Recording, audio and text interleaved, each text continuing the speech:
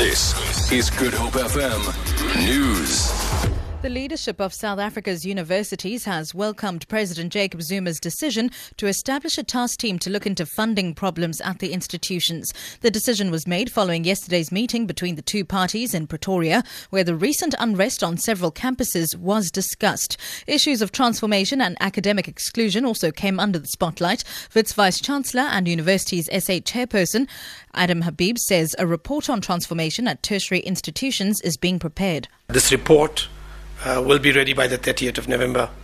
And as Vice-Chancellors in University South Africa, we commit ourselves to fully participating in this.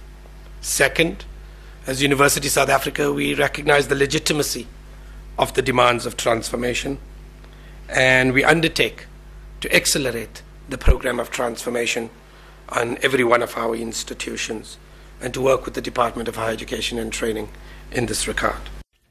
The family of Oscar Pistorius has expressed concern over what they say is the legality of the Parole Review Board's decision to refer his parole back to the original parole board. The review board yesterday extended Pistorius' jail term for the shooting of Riva Steenkamp by effectively telling the parole board to review their original ruling to free him under house arrest. Family spokesperson Annalise Burgess says they're concerned about the constitutional rights of many potential parolees being affected by the ongoing confusion around the timing of parole decisions. Freddie Sepeng reports. Annalise Burgess says when the minister made his initial announcement, he was very clear that the petition by the Women's League had no legal substance and that this was simply a procedural matter based on the minister's interpretation of the Correctional Services Act. She says while the matter is now to be referred back to the parole board, that has no reason to make a different decision from the one that was made in the first place. She says this experience leaves them with the uncomfortable conclusion that the public, political and media hype that was allowed to develop around Oscar's trial has undermined his right to be treated like any other prisoner as per prescripts of the Correctional Services Act. Residents of Imizamoyetu in Hout Bay have appealed for more police to be deployed in the area. They say they're concerned about the increasing crime rate. Western Cape Community Safety Minister Dan Plato is visiting the area today to listen to the concerns of the community. He'll be joined by the local Neighbourhood Watch, Community Policing Forum and members of the South African Police Service. Lyndon Khan reports. Plato, along with community members, are distributing pamphlets asking residents to be their eyes and ears, as fighting crime needed to be a joint effort. Plato says he reached out to the community following a spike in violent crime. He has condemned acts of mob justice, calling it a mindset that has no place in society. A 27-year-old man, reportedly a gang member, was stoned to death in Mandela Park in August.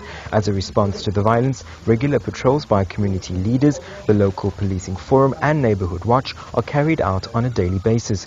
Plato says he recently engaged with young people involved in youth gangs to instead participate in programs aimed at skilling the youth. Lyndon Khan, SABC News, Hout Bay. And finally, a group called Black First, Land First is demanding that Public Protector Thuli Madonsela speed up an investigation into 26 billion rand allegedly stolen from the Reserve Bank pre-1994.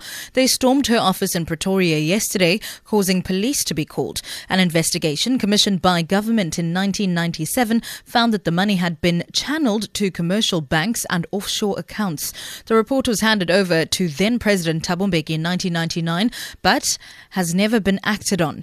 Madonsela began investigating the matter 4 years ago. Leaders of the protesters, Andile Nxitama. Where is the 26 billion? This is unfortunate that an institution which has got such big reputation, such as the Public Protector, is failing to protect the public.